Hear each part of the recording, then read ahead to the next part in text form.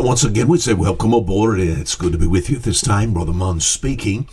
Our program here called A Fisherman's 5-Minute Look at the Book of Psalm chapter 107. We're trying to wear this chapter out. I don't know if you can do that with the Word of God. All we learn by repetition, going over and over and over. We went all the way down, Psalm chapter 107. I think it was last week we talked about if you were to go down to the sea. Oh, you go to the seashore, what do you see? If you got on a boat and went out into the ocean, what would you see? You'd see the works of the Lord and his wonders in the deep. Oh, we think about the great ocean shows us that there's a great God. Amen. I'm glad I serve that great God. And I not only know about him as far as knowing him in my head as far as a belief is concerned, but also having him to live within in my heart. Oh, the person of his Son, the Lord Jesus Christ. To have Christ as my Savior. All the way down, Psalm 107 to verse 28, David likens life unto a troubled sea. And it says the people there, seems as if they're seasick, reel to and fro and stagger like a drunken man. I like verse 28. Psalm 107, 28. Then they cried unto the Lord in their trouble. Isn't it good that we serve a God that's interested in us in a time of trouble? And it said he maketh the storm a calm. It says in verse 30, then are they glad because to be quiet, as far as the waves are concerned. So he bringeth them unto their desired haven. Oh, for a man who goes down to the sea in ships, I've been there and done that. The weather's so rough to be able to take and leave that rough weather and come into an area, that we call a haven. Oh, it's just like I thinking about the troubles of life. Oh, what does it mean to be saved? It means it's kind of like a boat leaving the rough weather, the rough ocean, and coming into a time of peace and safety. What is it like to be saved? Oh, to have peace in your heart, just as smooth as we think about. I've left the ocean when it was so rough, the waves 6, 8, 10, 12 feet high, into a place where the water was just as smooth as glass. So peaceful. That's what it's like to know Jesus Christ. Safe haven, a desired haven.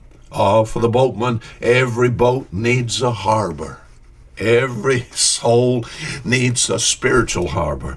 My harbor is Jesus Christ. What about you?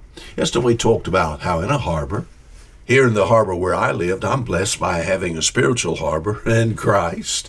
I'm glad to be saved. But not only that, I live in a physical harbor, the harbor of Bon Secours. And Bon Secours, the Bon Secours River has provided a place of safety for many a boat in a time of storm.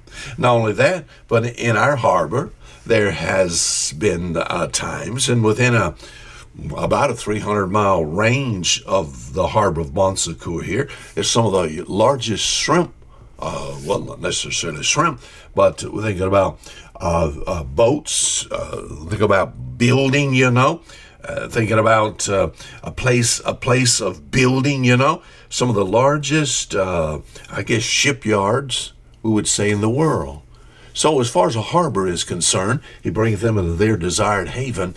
Not only is it a place of safety, we made the parallel this week. So Jesus, in Christ, I'm safe evermore, amen. But also a place of building. Let me ask you a question.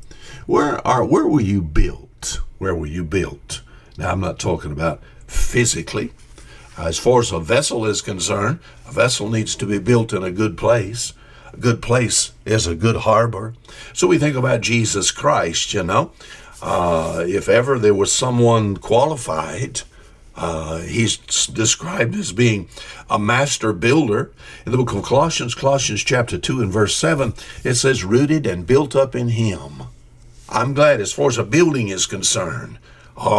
In the harbor of salvation, there is building, there is growth in grace. 1 Corinthians chapter 3 says, ye are God's building. I'm a product of the building of God in God's harbor. So he bringeth them unto their desired haven. Do you have a harbor? Do you have a place of safety where you know for sure if you were to die, yea, though I walk through the valley of the shadow of death, I'll fear no evil, for thou art with me. I'm glad I'm in the harbor. I'll think about Jesus Christ. He really is my harbor, and it's a safe place. Not only a safe place, but a place of building. Now, until tomorrow, this is Fisherman saying goodbye.